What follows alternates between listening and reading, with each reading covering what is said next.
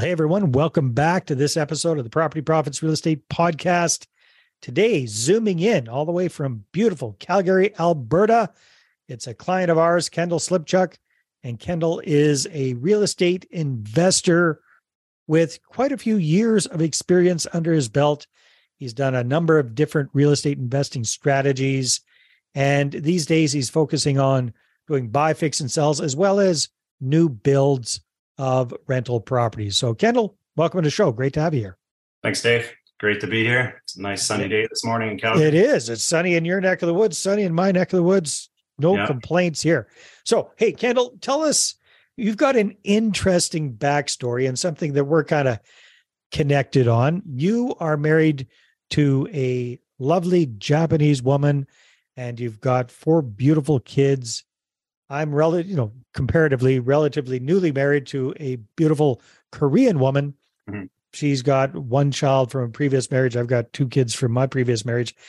But it's always interesting to see and talk with other folks that are involved with a partner that comes from a completely different culture. So maybe if you don't mind, tell us a little bit about your background, and including a little bit about how you guys met and how you guys, I think you lived in Japan for a little while and then came to Canada, and how you got your wife on board with real estate investing. Well, let's start with my wife. When I met my wife, she came here actually from Japan just to learn English, more or less. The reason why she came to Canada to learn English is because she wanted to be a nurse. After high school, she applied. She didn't get in, just too many applicants. So she figured to come to Canada to learn English because it's part of the curriculum. And then I played soccer with somebody she came over from Japan with, and he asked me if I could help tutor her because she was pretty shy. She was shy at the time. She's not shy anymore, but so basically, I tutored her, and that's how we met, and then got married. And then actually, right after we got married, we went to Japan for about a year. What were you doing in Japan, just out of curiosity? The easiest thing there is to teach English. So if you're a foreigner and you had some practice tutoring your wife, so there you go. Yeah, exactly. Yeah, so not sure if I did well, but yeah, that's how we met, and then came back to Canada. I got in the trades, electrician, refrigeration mechanic. My wife, she stayed home, take care of the kids. We went back again for another year in 2005 or 6, I believe, for about a year. So when was the first trip that you went? 2000, actually, around 2000. All right. And so you lived there for a year. That was pre-kids. Yeah. Then you started having a family and you went back 2005. That must have been quite a challenge. Yeah, it was. We were thinking about staying there longer, but just career-wise for foreigners out there, there's not much opportunity. So it just made more sense. It's pretty much that. It's pretty much teaching English would be. Yeah. So I didn't see a future. So came back and continued on the trades and just kept going with that. And Interesting. I don't know if you know this or not, Kendal, but I lived for 10 years in Costa Rica, and that was my profession for a decade as a language training company down there. And we sent teachers out to train people at corporate on-site training. And I'm very familiar with that whole world. It's a good experience. I think everybody should at least try, if they can, to travel or even see the world, different places. It opens your eyes quite a bit. So, okay, so you land back in Canada, you get back into the trades. At what point did you start looking at real estate seriously, and what piqued your interest in the first place? I was always interested in real estate just because I knew I was always eager to make money. I was always an entrepreneur. But I realized also from reading like a Forbes magazine when I was in high school that most wealthy people are wealthy due to real estate. So it always piqued my interest. So, well, first of all, you're a little bit different for being in high school and reading Forbes magazine. I don't recall that being top on my reading list in high school. Totally. I'm a bit of a nerd, I guess, on that side. But I should have went to become an economist or something like that, economics, and so trades maybe is not my thing, but whatever, that's where I'm at, right? So yeah. But, so that's how we kind of got interested in obviously having a family, 4 kids, wife, take care of. Like it's, I'm trying to run one direction, but at the same time, my wife's trying to pull me back to focus on the family, which is hard time, right? So yeah. Now, what about culturally? Is there a different attitude about real estate in Japan versus North America? the nice thing with her family, her parents, they've got real estate and they've done well with some properties that they've bought over the years. But at the same time, at the same time, Japan, since the economy went down, 20 plus years ago, 30 years ago, their real estate hasn't gone up. Usually Japan real estate goes down in value. So you buy something for 400,000. You're lucky 20 years later if it's worth 300, right? Just because it just doesn't seem like a great investment there. No. Yeah. So it's not the same. So that must have kind of weighed on her a little bit when you started saying, "Hey, let's get into the whole real estate game." Yes, totally. It's everything. I'm very more a risk taker, where my wife, she always wanted just more simple, traditional lifestyle. So yeah. You know what? I can resonate with that 100%. Yeah. Yeah. So that's, we've clashed quite a bit over things, and now we're more kind of on the same path, and she loves real estate. She loves looking for properties. So, that's awesome. It's actually fun looking at, talking about properties or even working together as a couple on it instead of you trying to toe the whole line yourself. That is such a struggle. That was the challenge with my first marriage as well, was we were not, a couple other things as well, but we were definitely not aligned when it came to that. That's really invaluable and important. There's no way, I can't see how you succeed without your partner being on the same path as you. Okay. So you kind of got on the same path. And what did you start doing as far as investment properties? What were your first deals, or what did you focus on?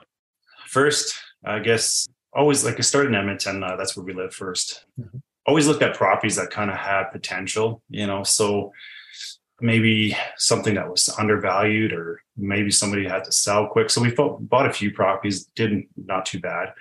One property that in particular we bought, which is kind of a bad decision, but I guess it's a good short story to share. But back the second time we went to Japan, we only had the one property. And we're like, we knew we were going to go to Japan, but I thought, well, I don't want to have to manage this property when we're living in Japan. We'll just sell it. Well, that was a big mistake, because when we sold it, guess what happened? Alberta house prices doubled. Yeah, boomed. So when we got back, that house pretty much went up twice as much. So I think we sold it for $250, and it was almost worth $400 when we got back. So that's a lot of money, and that's a big, hard lesson to learn. That was tough to deal with that. Okay, so then what point did you start getting into the whole flipping business? Why did you decide to focus on that, given your previous experience with, buying and selling and versus holding on? Flipping is kind of nice because you can see a property. You can, being that I'm a tradesman, it does help. I have a background with doing, my own work and being connected with other tradespeople. So looking at finding properties that beat up properties when you got houses that are like, let's say $100,000 worth more, or selling for $100,000 more, it's a nice opportunity. It's like some of these properties you look at, you can kind of get, guess how much you need for renovations, but depending on property, the age, obviously something that's in the 1950s, you don't know what you're going to see behind the walls, right? Or the foundation. So it really, it's a case by case type of thing. And what I'm hearing is it's a good opportunity to make a pop of cash, and you've got the experience, you've got the team, you've got the background yourself to make that happen. How does that tie in with your long-term plans for creating long-term wealth? Because again, a flip is great, but it's very, very active income. You stop doing that, you stop making any money. Exactly. And that's why I think it's exciting. You start, learning about investments, and there's all these, I'm very bad with that. I learn something new and I'm chasing everything at once. The shiny objects that guilty. Been there. Yeah. So got several t-shirts. Exactly. So now I'm a little bit, I should say, a lot more controlled. And like you said, I'm looking to long term. Does the wife help out with that? Getting you reined in and focused a little bit there? She does, but I don't know where I'd be without her. I'd be on Mars right now. I'd be living in a cardboard box somewhere, probably. Yeah, exactly. So, but the biggest thing is that, I don't want to have to spend so much time managing, and like some people really love that, but I want to kind of more hands off. But one thing, and I didn't mention, is that one reason I always wanted to get in real estate is because, like everyone read Rich Dad, Poor Dad, or you have to have passive income, Yeah. Real estate is not necessarily passive, but it does make a pretty good amount of money without you really doing much. It's passiver than Yeah. having to go up north and work in camp and do electrical type stuff. Yeah. Exactly. And as you know, with Calgary here, with the prices going up, well, now I could feel like I finally got a raise, Been a while. Yeah. Like it's nice. I gave myself a raise, right? Nice. No one has any control of my wages except for myself. So, yeah. So it's that independence idea. And yeah. So I'm hoping, this is what I tell everybody. I'm trying to get like 5 years or less to be the point where I could walk away from my job so that I could just do what I want. Yeah. You have that time freedom. Yeah. The option. The options. I want the options. Yeah. And yeah. The reason why it's also pushing me more to give that timeline is if we run into this pandemic stuff again, COVID or whatever, I'd like to go to Japan, go to Mexico, South America, Costa Rica, Belize, wherever, and ride it out, rather than ride it out locked up in my house, So ride it out with better weather. Exactly. Yeah. Okay, so talk to us a little bit about your quote unquote, air quote here, discovery of build to rent type properties, or what do you call the kind of properties that you're looking at these days? I'm purpose-built. Purpose-built, yes. Yeah. Okay. So right now, reason I like purpose-built is because you could actually have it all properly designed, separate. You got property with the main floor suite and a secondary and a basement suite. Right now, I got one being built in Seaton, which is Southeast Calgary. The reason why I picked there is because of the hospital, because the YMCA is there.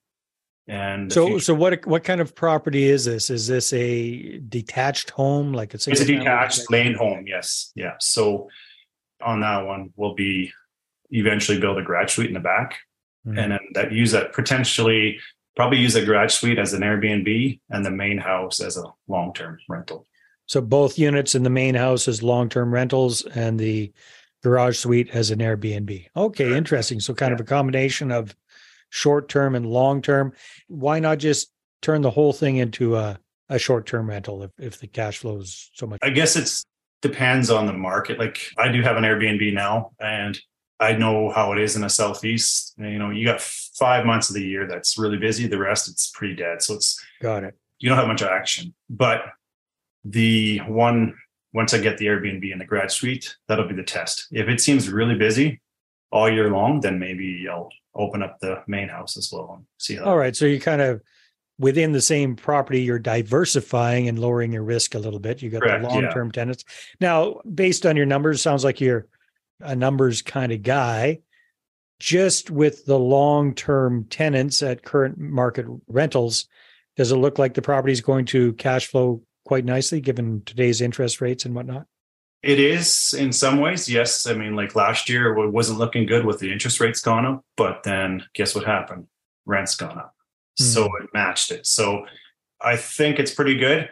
Obviously, if I was hiring a management company, it wouldn't be that great, but because I'm managing it myself, I will have extra income from it, or cash flow, I should say. So yeah, I think it'll do really well. And hence, being that it's brand new, should be hopefully no maintenance. So let me ask you this, Kendal. Did you buy this project kind of already sketched out from a developer, or did you find the lot and hire somebody to create the plans for you? Yes, how does that work? This is a brand new community. It's from the developers, so it's pretty easy. I haven't gone out and found a separate lot. I mean, down the road I may think about that, but right now this is low risk. Just find a lot in a brand new community, right? So okay, very cool. So that sounds very, very appealing. And just for folks who aren't familiar with how that business works, financing wise, money wise, how much money you have to put down on?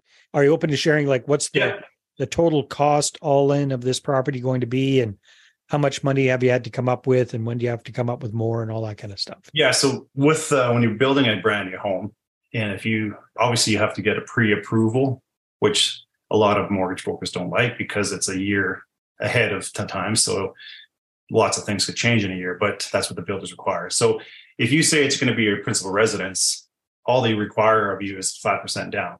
So I don't like to have money tied up. So I said it's going to, this is my principal residence, which it may be, but we're not too sure yet. We may move in it and then rent our current house we're living in right now. So okay. Yeah, we'll see what happens, how it goes. But that's so. Did you have to come up with a 5% down now, or 5% down, and then we worry about the financing when we take possession or just before we take possession. So that's a fascinating idea. Hold that thought for a second. Hi there, this is Dave DeBow, and real estate investors hire me to raise capital the right way. Why? Because most of them are stuck with too small of a portfolio, and they don't know how to attract investors and raise money for their deals. So I help them to connect, capture, and close their ideal money partners.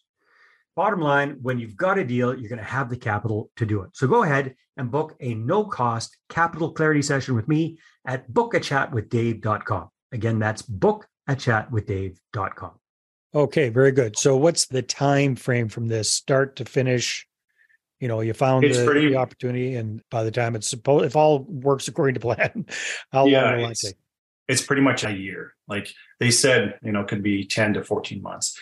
And with the builders right now, like they're still having a hard time getting materials and stuff like that. So we're still dealing with COVID issues or supply chain disruption stuff from COVID. Yeah. So, which is delaying things, and, but I'm not a big rush anyway, but either or. So right now, what I'm waiting on is the next phase in this same area. I'm trying to build a second one in this area. So, okay. So get this one up and going, and a little bit of proof of concept there, and then do a cookie cutter.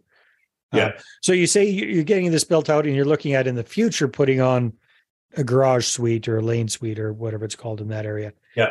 Why not hit the ground running and put that in from day one?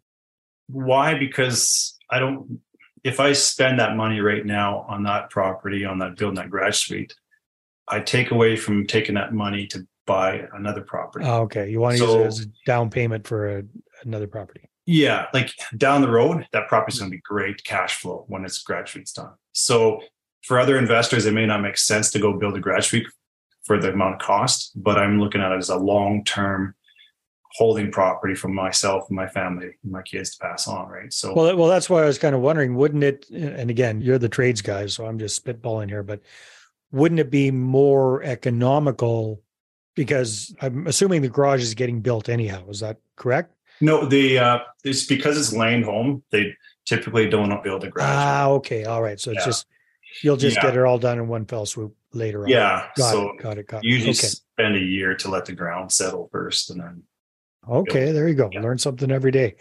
Okay. Yeah. So it makes sense financially. Plus it just makes sense to see how things stand with that property for a year or so before you put in the garage and the garage suite. Yeah, correct. So just out of curiosity, with the garage, are you planning on renting that out separately itself? Not the suite, just the garage itself.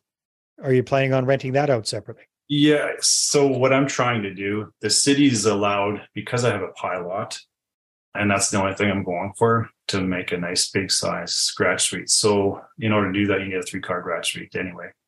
But the city allows 3-car, but I'm going to try to go 2 doubles.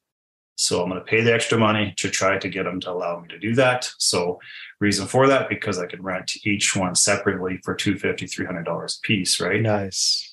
Separate leases for the 2 garages then. Smart. So, and theoretically, each garage could have 2 vehicles in it. Correct. Yeah. So if I end up getting, like, Calgary's not at the point of where Edmonton is, where they're allowing triplexes, 3 units on one property, but I think we're going to get there soon. There's talks of it.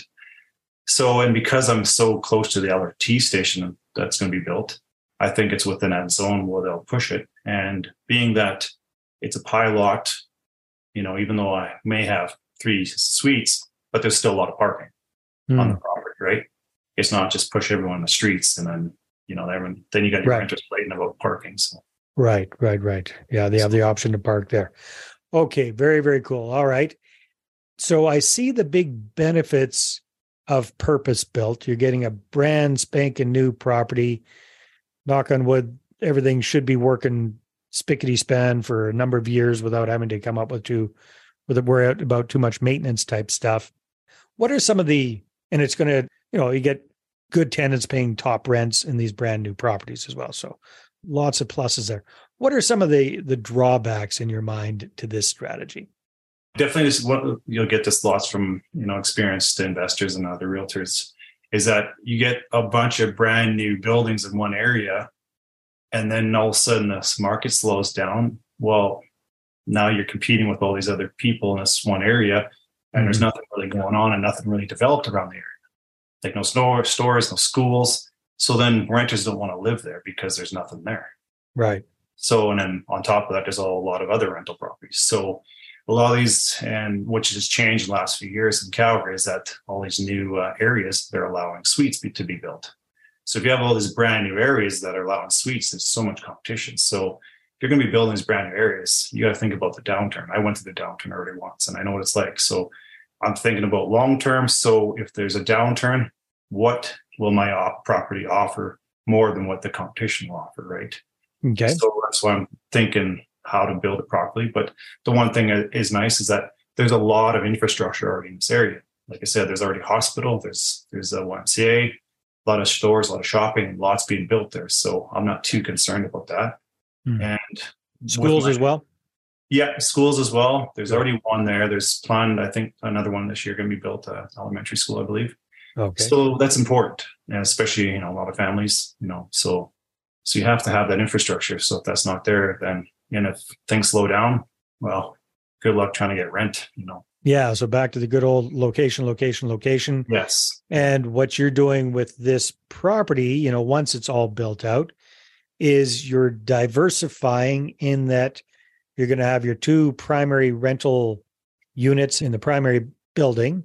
Yeah. You're going to have two garages rented out separately if all works according to plan, plus short-term rental up top there. So if something's not quite working out, there should be a few other things to balance things out. Plus, I guess you could turn the short-term rental into a long-term rental, even at lower rates, just to kind of help stabilize. Exactly. And then that's our other backup down 5 years down the road. If our kids move on and move out and on their own, well, we don't need a big space. So we might just use one of the garage suites for our own, just downsize.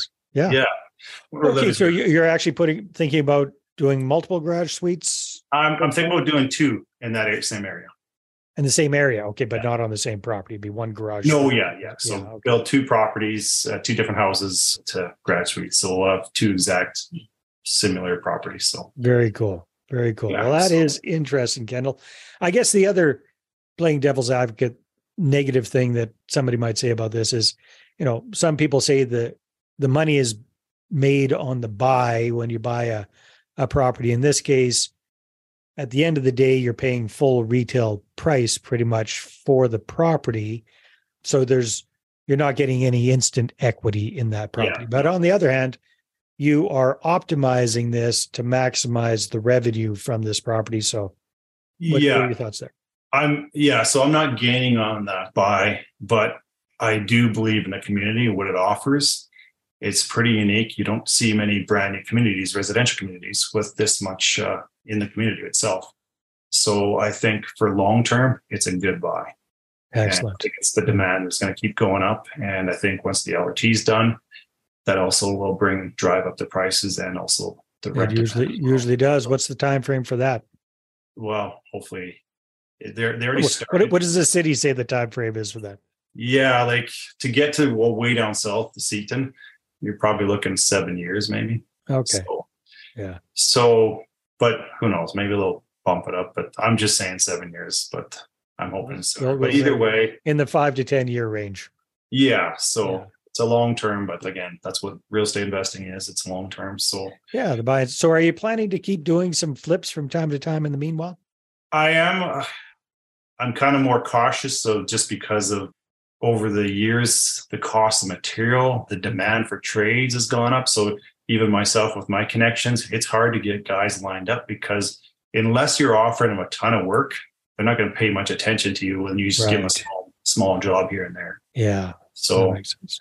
So yeah, you're kind of on the bottom of the list. Oh, call them up and they'll be like, oh yeah, I'll check you in next month. So yeah, that doesn't work. That doesn't work nicely when you do it flip. No, so that's where you lose money. So yeah, that's why I just want to stay a little bit more with the time. So if things slow down, maybe would be the time to jump back into flipping. But if I find a good property, and usually good properties are 700,000 and up, for a decent buy, because that's most people are looking for properties under 700,000. So anything above that, you're better chance of finding something decent price. But still, people are trying to get more for their house because of the demand for properties right now. So when you're flipping properties, you got to buy really low in order to protect yourself. So, well, Kendal, this has been a lot of fun. Thank you very much for sharing your insights into what you're up to, the background, the backstory, the whole melding different cultures and expectations, and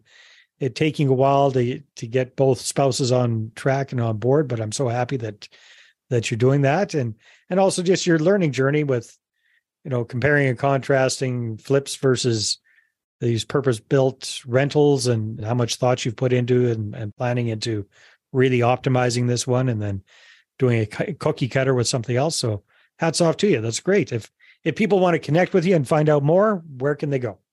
Like I say, best is maybe my email is at kendalslipchuk@gmail.com. That would be the best way to connect with me. Fantastic. All right, Kendal, take care. And everybody, thanks for tuning in, and we'll see you on the next episode. Well, hey there. Thanks for tuning into the Property Profits Podcast. If you like this episode, that's great. Please go ahead and subscribe on iTunes. Give us a good review. That'd be awesome. I appreciate that. And if you're looking to attract investors and raise capital for your deals, then I'm going to invite you to get a complimentary copy of my newest book, right back there. There it is. The Money Partner Formula. You can get a PDF version at investorattractionbook.com. Again, investorattractionbook.com. Take care.